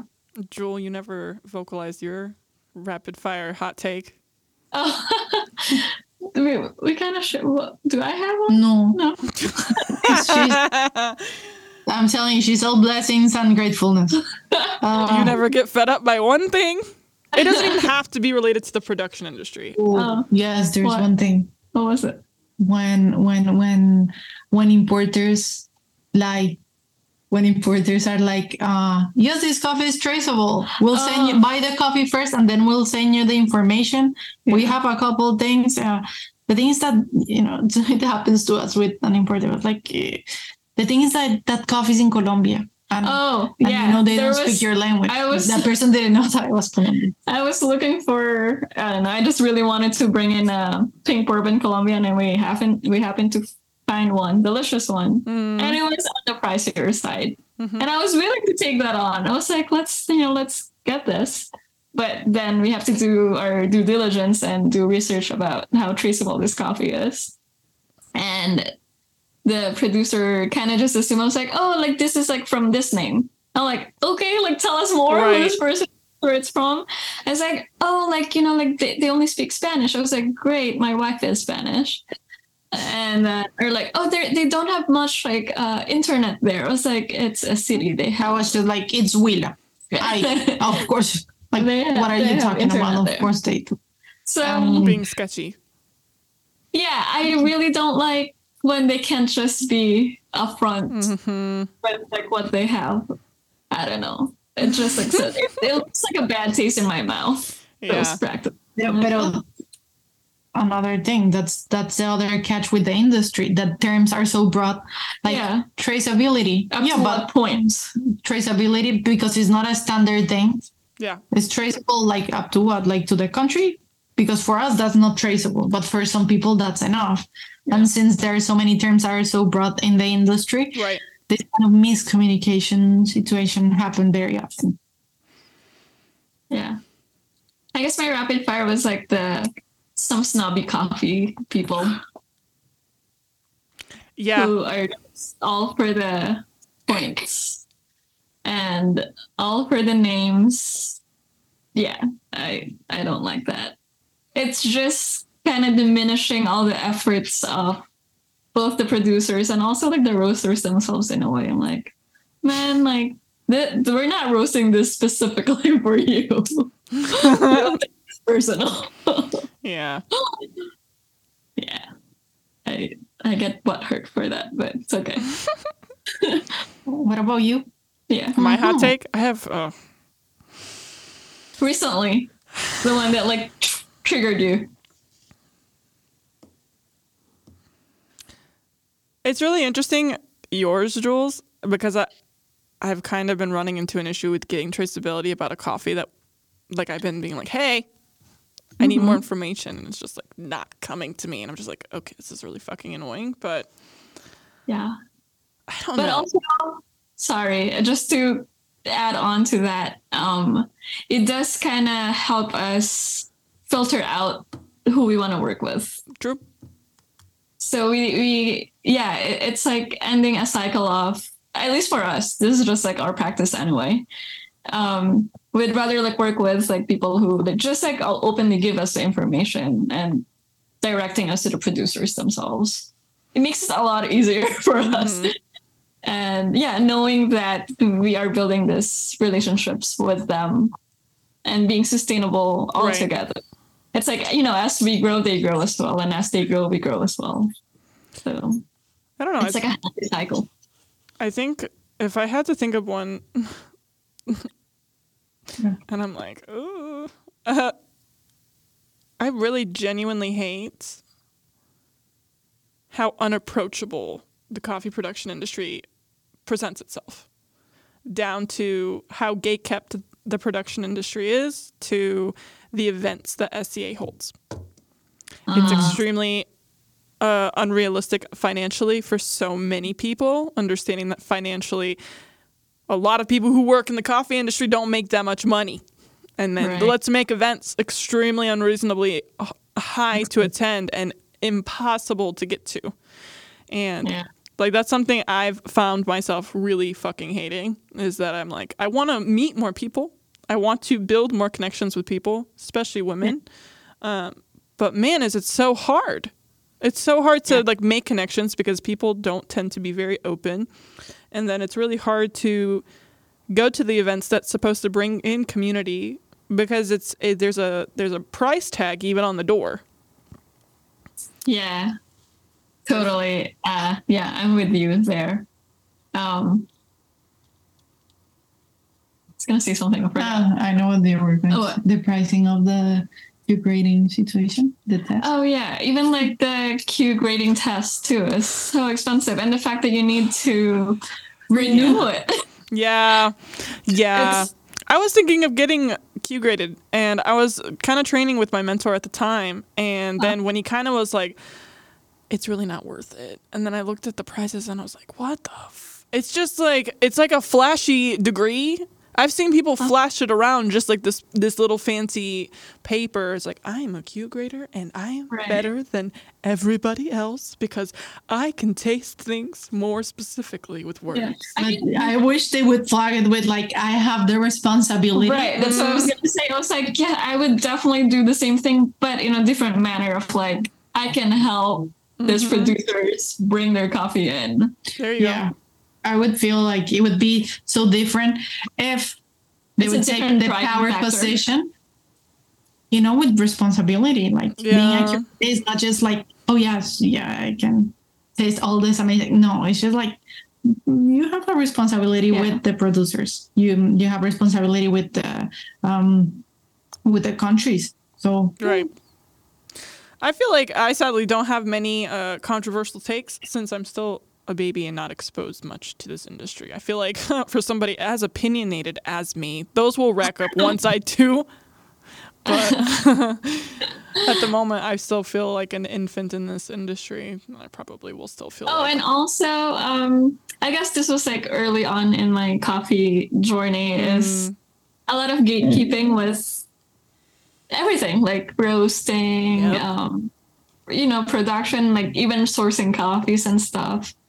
But Jess and I are actually, I know this is just not us too, like there's also other people, but we are open to, like, we share our profiles the way we roast our coffee. I respect people who do that, because I also do that. We share where we source our coffee. We like direct it to like the importers we work with. Yeah, same. Like, the more people that get those coffees, like the better it is for everyone. And whoever is listening, and it's also a small company. Yeah. Sometimes when there are small companies, there are challenges in the financial things. Like, we want this coffee and we want to help this producer. We want to establish a long-lasting relationship with them. But the ideal is to bring one pallet. And for a tiny company, it's just like, one pallet? Like, oh my God, well, how? We're always willing to, receive samples and share pallets with other producers, with other roasters. Is like, I want a bag, I want to, or let's mix match this. This palette. We're always open to do that. There are always options. I feel like we just need to know that it is possible. Because we're not aware of these options. We're not aware of this like availability of like resources. Right. Until like we have to do our own research. Yeah. But we're openly just like telling people this because like, man, like who's gonna help each other? Like just us two. Like, no competing. That's such a colonialist thing. Like, competing for land, competing for the seats. Like again in Colón, again in the colonial times. No, like we're talking about the seats. How can we be This is so stupid. I know, like we have, it's still a business. Like we need to make money, but not by competition. I feel like if like we have a healthy way, if everyone gets to roast really good coffee, and everyone gets to roast like a profile that's amazing and get to sell it to people, everyone's enjoying. It's like a win-win. Yeah, we're not talking about the traditional recipe of the grandmother. We're talking about coffee. Everyone dreams coffee. That's why it's coffee. Yeah. No matter what, people are gonna continue drinking coffee, and it's not like the world is getting like less crowded. No. So let's not have this situation of let's compete about it's coffee, for Christ's sake. We're talking about a seed. We're talking about the earth. I feel like we need to give respect to that. And not taking it or not just treating it as like a thing. Right. Yeah, and that's the other thing. See price. Let's not get started on that, but C price it shouldn't be a thing. This is not a commodity. We're talking about a pacha, but C price, the one that like decides how much the coffee would cost. I know this is a situation with commodity products, but that's another one that. Anyway. She's just listing them all down. She's like, I got it. I thought we didn't have any. She's like, nope, I'm remembering them now. I'm probably gonna have nightmares tonight, but honestly, it's more like in the hippie way. Let's focus on our triggers, on our rituals, on our thoughts, and then let's share what it would benefit the industry. I was gonna say, I feel like what she's doing is actually helping bring awareness to things, and like it's this huge cloud anyway. It's a huge cloud of things that these are all these problems that are happening, where it's a English is hard. Systemic issue. I was gonna say I have like 3 languages circling in my head at all times. So it's like a systemic issue here that, unless it's brought to awareness with an idea of progressive change, not more oppression, not who's wrong and who's right. It's like, how do we tackle the problem together? How do we bring these things together? Nothing's going to go forward.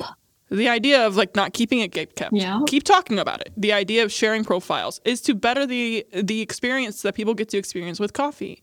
The idea of we should talk about the problem that's this. It's not to diminish anyone's reasoning as to why that is an issue. It's to bring an idea of, well, here's something that could be better for not just like us. And we can all be. No, go ahead. Sorry. Oh, I didn't know. I was just gonna say it's not just the betterment of us as like the roaster, the businesswoman, and whatever the fuck my role is. It goes down to all levels, and that's who it should be. All decisions shouldn't just be for one facet of one thing. It should be all facets of who can it touch. Yeah, exactly. Well, I feel like we can all be good at these things, and we can all get better and grow together. Yeah. And that shouldn't feel like a competition. Yeah, and it's a very hippie thing, but honestly, like meeting other people, traveling to origin, make you realize like it is not about this. Like I feel like there is that syndrome of living in countries in Europe or in the United States, and it's the syndrome of wanting to get more but not knowing what to do with it. There's this greed, neoliberalismo and capitalismo extremely absurd that sometimes just going to the roots, to the basic, it's a learning experience itself. Like, so let's not compete. Right. I feel like it's there's so many good things that can be done in the industry. Yeah. Like also if anyone outside the US is listening to us, we're doing a collaboration. At the end of the year, we're gonna have a box with coffees from different companies, women owned, Mexico, Philippines, Hungary, Colombia, here the States. So if you own coffee business and you want to partner, of course there's money involved. Is that your question? Yes, you will get paid for the product, but it's more to get this box to different parts of the world, so people can get to know what is being done in origin and by other women's worldwide. Love how that. Roasted in origin, how the coffee tastes in origin. So it'd be kind of like a travel around the world through coffee. I love with different roasters, different producers, women in coffee. So yes. Yeah, that's the vision. Yeah, we had some really great conversations today on such a variety and such a spectrum. I know, it's like a full circle. Different colors, different palettes. Well, I really appreciate you guys coming on here and like talking to me so openly and candidly about what you guys and your values and what you see going forward. Yeah, no, thank you for having us. And if you're ever in New York visiting, like, let us know. We're happy to. That's a dream. I've never been to New York, actually. Fun fact. Yeah, come visit anytime. Not summer, because it does get really hot and stinky. So maybe like fall or spring would be your best bet. Yeah, come visit. Yeah. Food from all over the world. Very good food. Well, was there anything else you guys wanted to leave off on a good note while we're here? We're bringing in Asian coffees finally. Woohoo! Not Philippines yet. We're working on it. But we're bringing some coffees from China, Sumatra. Wow. Yeah. Papua New Guinea is Oceania, but from the other side. Yeah, from the other side that we didn't get to like have our hands on in the beginning. We're finally bringing a lot. We're embracing because we also other side. Exactly, we want people to not be skeptical and scared of trying Asian coffees. Right. So we want to like slowly bring that in, and so when they see China in the bag, they're not going to be like, ooh, what is this going to taste Right. like? So I know it's going to be a hard sell in the beginning, maybe. I don't know. But I hope like slowly that won't be an issue years from now. Yeah. No, I think it's just like everything else in a lot of the coffee scene. It's just going to keep growing, especially with the way everything is going right now. Yeah, exactly. Well, hopefully. Grow is good. Right. And we're happy to collaborate with any people out there that Just reach out. Yeah. We always work with a lot of, especially women. Actually, yeah, people, there are girls from Mexico that reached out and wanted to collaborate. It's been really nice. Just like having this platform. Or questions. Very powerful. Just for questions. Yeah. Like building a community where we feel safe asking stupid questions. Perfect. So yeah, if you have questions, ask. Right. We have nowadays email, Instagram, WhatsApp, iMessage. Just reach out. Yeah, like ask, and you're not gonna get snubbed, and we'll provide you some answers that we can. Or if we cannot, we'll direct you to people that can help you. Because I feel like those are things that I didn't have or we didn't have in the beginning. Is like having that just confidence to asking someone for help in a way. Yeah. For some ideas. But yeah, like we're open to doing all that. And I know you too and a lot of others out there as well.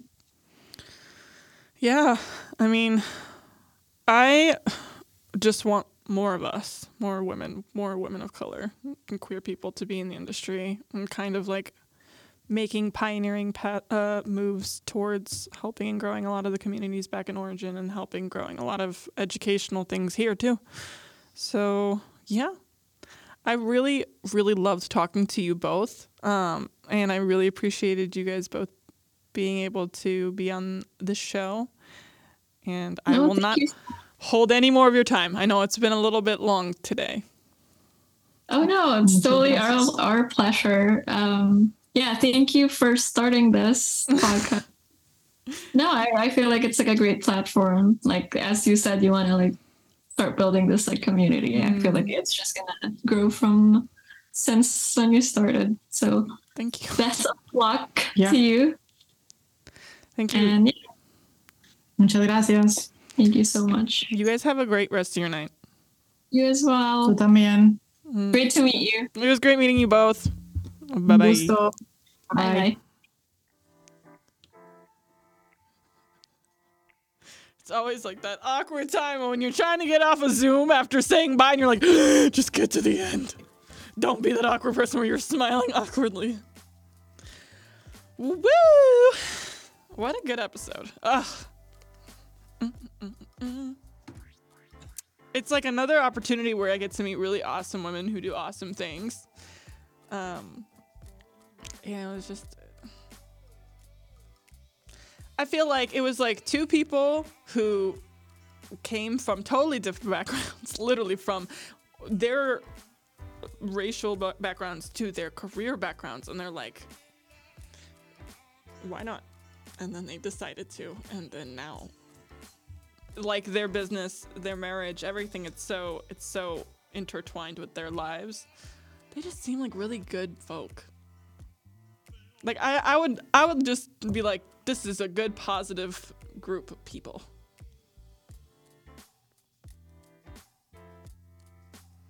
I really find it interesting how all of us, at the end of the day, keep vocalizing these issues, right? Like it's every person who's come on the episodes of the show have vocalized certain values that are just systemic, reoccurring problems that just... it is what it is, and it's frustrating. And I know the viewers couldn't see Jessica's face, but there was many times where there's this apparent frustration with just certain things that happen in the industry.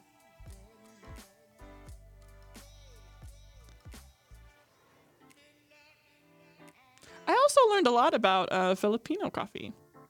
I don't know anything about the Philippines. I also would love to work with a lot of the importers they use, because obviously they're doing a lot of that paving of the path of women owned or women produced or both. That's the entire sourcing I want to start doing as well. So just, yeah.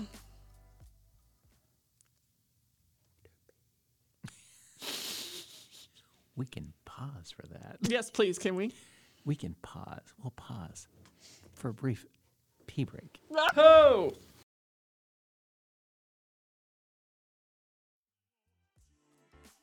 We are back, and I am relieved. Because Literally and figuratively. Exactly. I guess you can get that direction, yeah.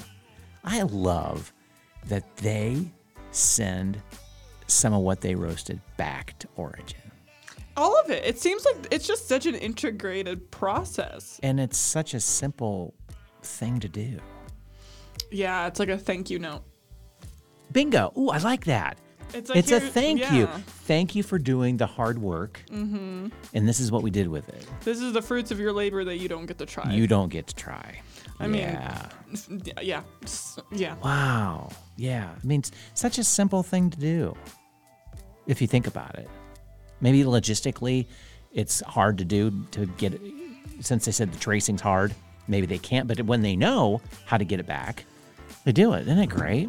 I like how much they emphasize like ethical sourcing. They really do. And how hard it is to do. Yeah, because a lot of people would rather. And I'm only talking.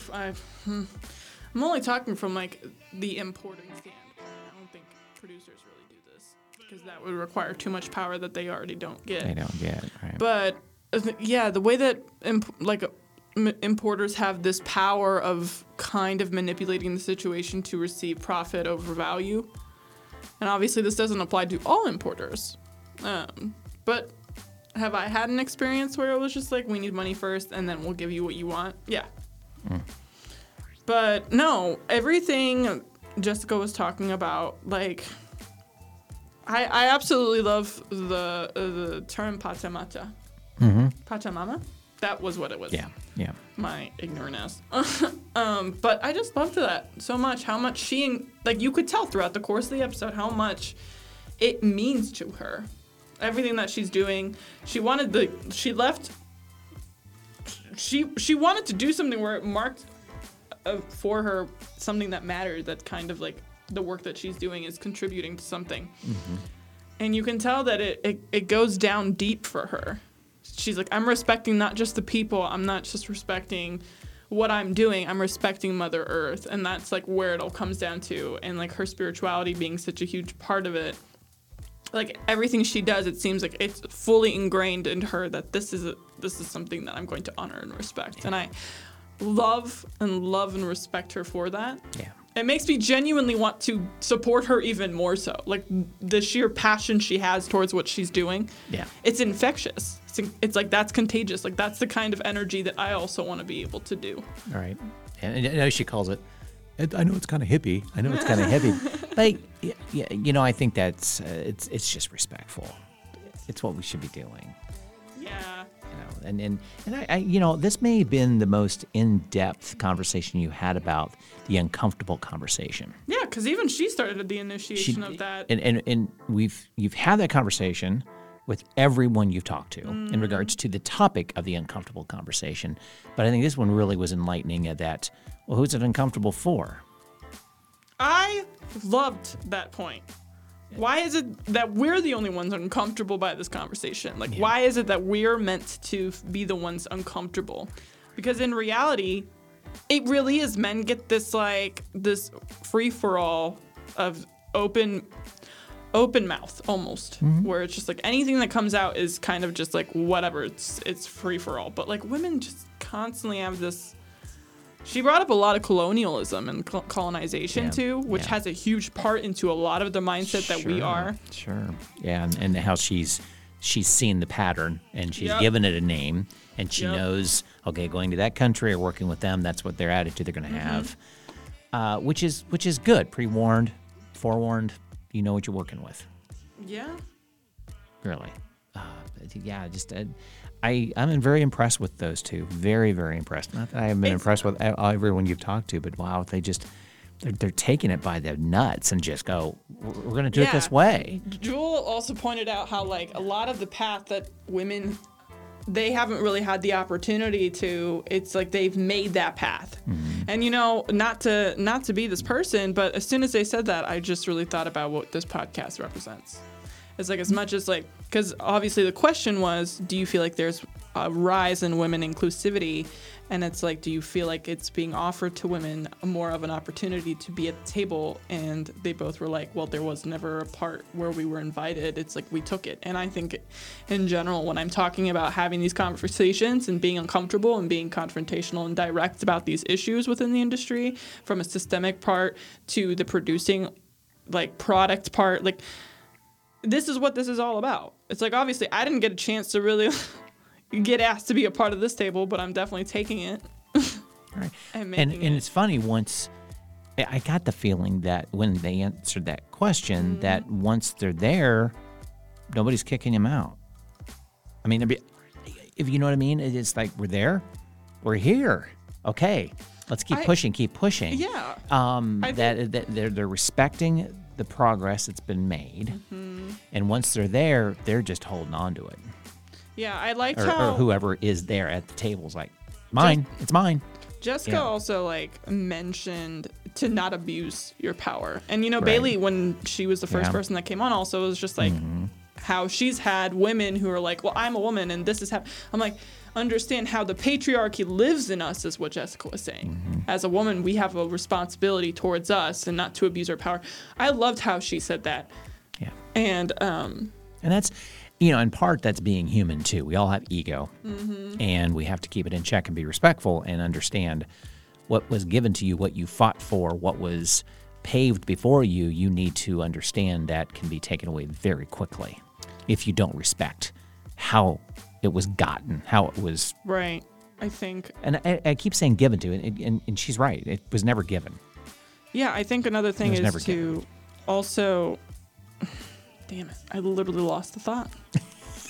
Fuck, that sucks. I had a really good one. It will come back. But wow, talk about their sourcing out all these. They're talking about countries I had no idea even produced coffee. I didn't know China did, but it shouldn't surprise me. But that's kind of cool. Yeah. What's sad about the perception of Asia in terms of that culture is that everyone just assumes it's a tea-ridden country. And that's like... Yeah, and that's true. Good point. I never thought of it that way, but I just never know China was a coffee-producing country. I've had some really good China coffee. Really? Okay. Yeah. And I'd love to try it. I mean, that's real interesting. Just to... There's these countries that are under the scope of production where... Like Yemen is part of it. It's very underdeveloped, but it's present. There's good coffee available literally in all of these underdeveloped I can believe countries. that. And I can believe that. The government doesn't give a fuck, which is stupid. Like how Jessica was saying about the Philippines not supporting, and then it's just politics really get in the way of supporting the countries that are trying to uplift it. And I'm hoping and assuming it's not just coffee that's singled out. Probably not. I hope not. But even if it is or it's not, it's still grouped and it's a problem. So you wouldn't think it would be singled out. But I was amazed that they're solving problems in their own little way. Little by little, sending what they made back. I think it's just so respectful for everything. It's just amazing. And then, really pushing that origin. It's like, no, she speaks Spanish. We're cool. Let's keep going further. Don't bullshit a bullshitter here. It almost feels like, quit screwing around. This is one of these moments where it's like amazing. I don't know if I'm the only person who suffers from this, but damn, do I wish I knew Spanish. It's one of those moments where it's like, I wish I could just go up to the producer and just have a fucking conversation about the coffee, about their life and their story, but I don't fucking speak Spanish. Like, there was a coffee we have that we're sourcing that is a women-owned, women-produced, and the importer has been really great about traceability and everything. And I told him, I was like, I would love to sit and talk to her and, like, get to know her as a person, because it's like I'm trying to build relationships here. And he's like, well, I can sit in and translate, because sadly she doesn't speak English. And I'm like, fuck. I was like, I don't want this barrier. Like, I hate the fact that I can't speak Spanish. All right. But if you do have an importer that's willing to do that for you, it is a situation that's good, considering all the stories you have and I have heard now of importers as being kind of total dicks. So not giving access to the producers. But no, I think they're doing some really, really good stuff. How long have they had their coffee shop in play? Do you know? I should have, like I said, with all the research that I couldn't find. Of course, I don't go through the basic information. It sounds like they've been doing it for a bit. So, yeah, that's great. Yeah. New York's coffee scene's something else, I'll tell you what. Must be. Like, I'm just like, the more I'm speaking, a lot of the people that we've had on the show have been from the East Coast. And it's just like... Yeah, there's not been a... Bailey's from the West. Well, and that's about it. Yeah. They need to even it out, kind of see what else is going on over there. Yeah, exactly. I know. Yeah. I think in general, we got to figure out a bunch. And that's kind of sad that, like, a lot of the people that I've been interacting with are in predominantly the most populated areas. Like, it's people that are under the ground that people don't know much about. But here's the thing. It'll eventually come when it needs to come. Everything happens for a reason. Everything will fall into place. Maybe more opportunity for that to happen in larger cities, too, than, let's say, a Columbus site or something like that. Yeah. You know that. I mean, you're here. You know exactly what's going on in Central Ohio. And what's funny is more opportunity. At one point I was working with Ruth on that winter blend, and I was like asking her for information on other roasters here in Ohio that are women. Because, of course, I would love to meet people who are more local. Mm-hmm. Like, that would be just easier. Plus, it's like, eventually, I would love to become more in person versus just the Zoom call. Yeah. And it's really interesting how she came back with only one other person. Really? Yeah. And I was like, wow, really goes to show how diverse this state is. Yeah. Yeah. But some have... If not now, when? Somebody's got to do something here. Right. Well, we love us our Starbucks. Jeez. Yeah, we're still on that second wave kind of dark roast bullshit. Yeesh. Jeez. Oh, wow. Wow, that's great interview. Hopefully they'll honestly be back. Yeah, It was so really everyone brings a different perspective in how they are handling what they have to handle. Let's put it that way. Because everybody's walking in their own unique situation, and just even to the point of them, and we're kind of, rehashing what the interview was, but just that looking at them from color first, then hearing them talk, and just all these different layers of horse shit. Bullshit. Oh my God. As soon as she started talking about it, I'm like, you don't even need to explain it. Girl, I've been in the same fucking position. That is so fucking frustrating. I have such a problem with the way Americans look at immigrants and the way that Americans look at people of color in general, but like the way that people they don't give a fuck about how to address things, man. Yeah. What are you? You don't What look. are you? I fucking hate that question more than absolutely anything. And I get smart as fuck about it. I'm like, you're gonna ask me what I am? Do I look like a fucking animal to you? Absolutely not. Exactly. Wow. But no, like the way that she was talking about how everybody has this expectation of who she's supposed to be, and then she opens her mouth, and then she's this spectacle of fucking exotic nature. Like, what the fuck it goes back to what I said. America was built on immigrants. We're supposed to be normal here. And then all of a sudden shit flipped upside the fuck down at some point in history. And they're like, we've been here for so long, and nothing's fucking changed with this idea of this exotic creature that is anything that is not Caucasian and white and of European or Eurocentric value. And I'm like, you got to realize this country wasn't even built on white people. Right. I mean, really, if you dig into the history, and we're kind of going off topic a little bit, but it's like America was never colorblind or race blind, or where are you from? I mean, come on, the early days when the Irish came over because the potato plague and stuff. My God, when they came off the boat in New York, it was horrendous for them. And that's just one example. I mean, we've never really been a come on over, we are the melting pot. Well, that's kind of a branding thing, a PR thing that we put together, that it's like we are more welcoming than most countries. I'll give us that. in regards to coming over. Seriously, I mean, like, even Jessica was like, we couldn't be the way that we are in Colombia or in the Philippines. Right. So it's like, yeah, obviously there's a certain level of openness that is naturally but accepted not here. I don't think the terminology melting pot Yeah. really should be used anymore. I guess looking at it, we are.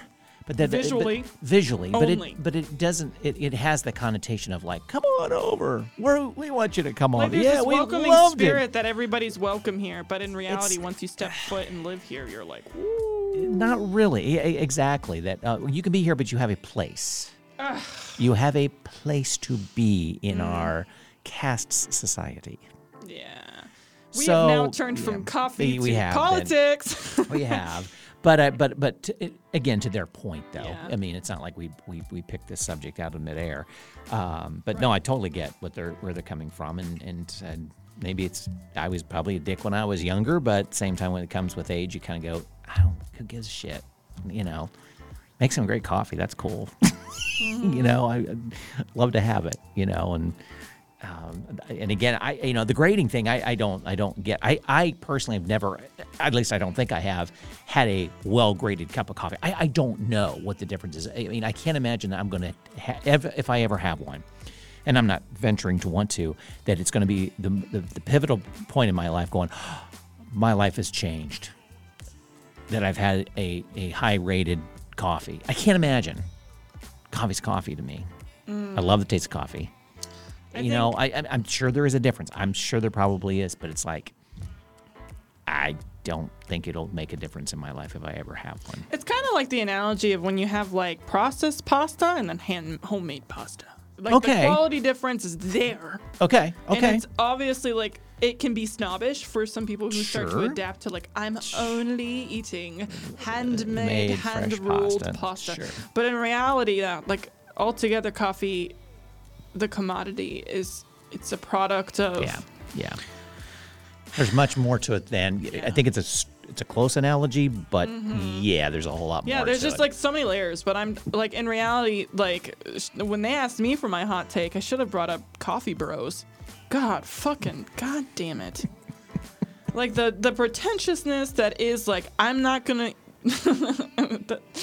I mean, it's been brought up in other episodes, right? Like, this is just like, it's reiterating a lot of the same problems that a lot of people who genuinely give a fuck about the coffee and the people versus just like this idea that the coffee is a pretty accessory to a personality trait. And I'm like, fuck you. Oh, yeah. And how coffee got there. Oh my gosh. Talk about a PR job from the coffee industry to elevate it from the hot water crystal Nescafe. Maybe that's the pendulum swing. I don't know that it was. We got to get it out of this powdered, crystal instant coffee.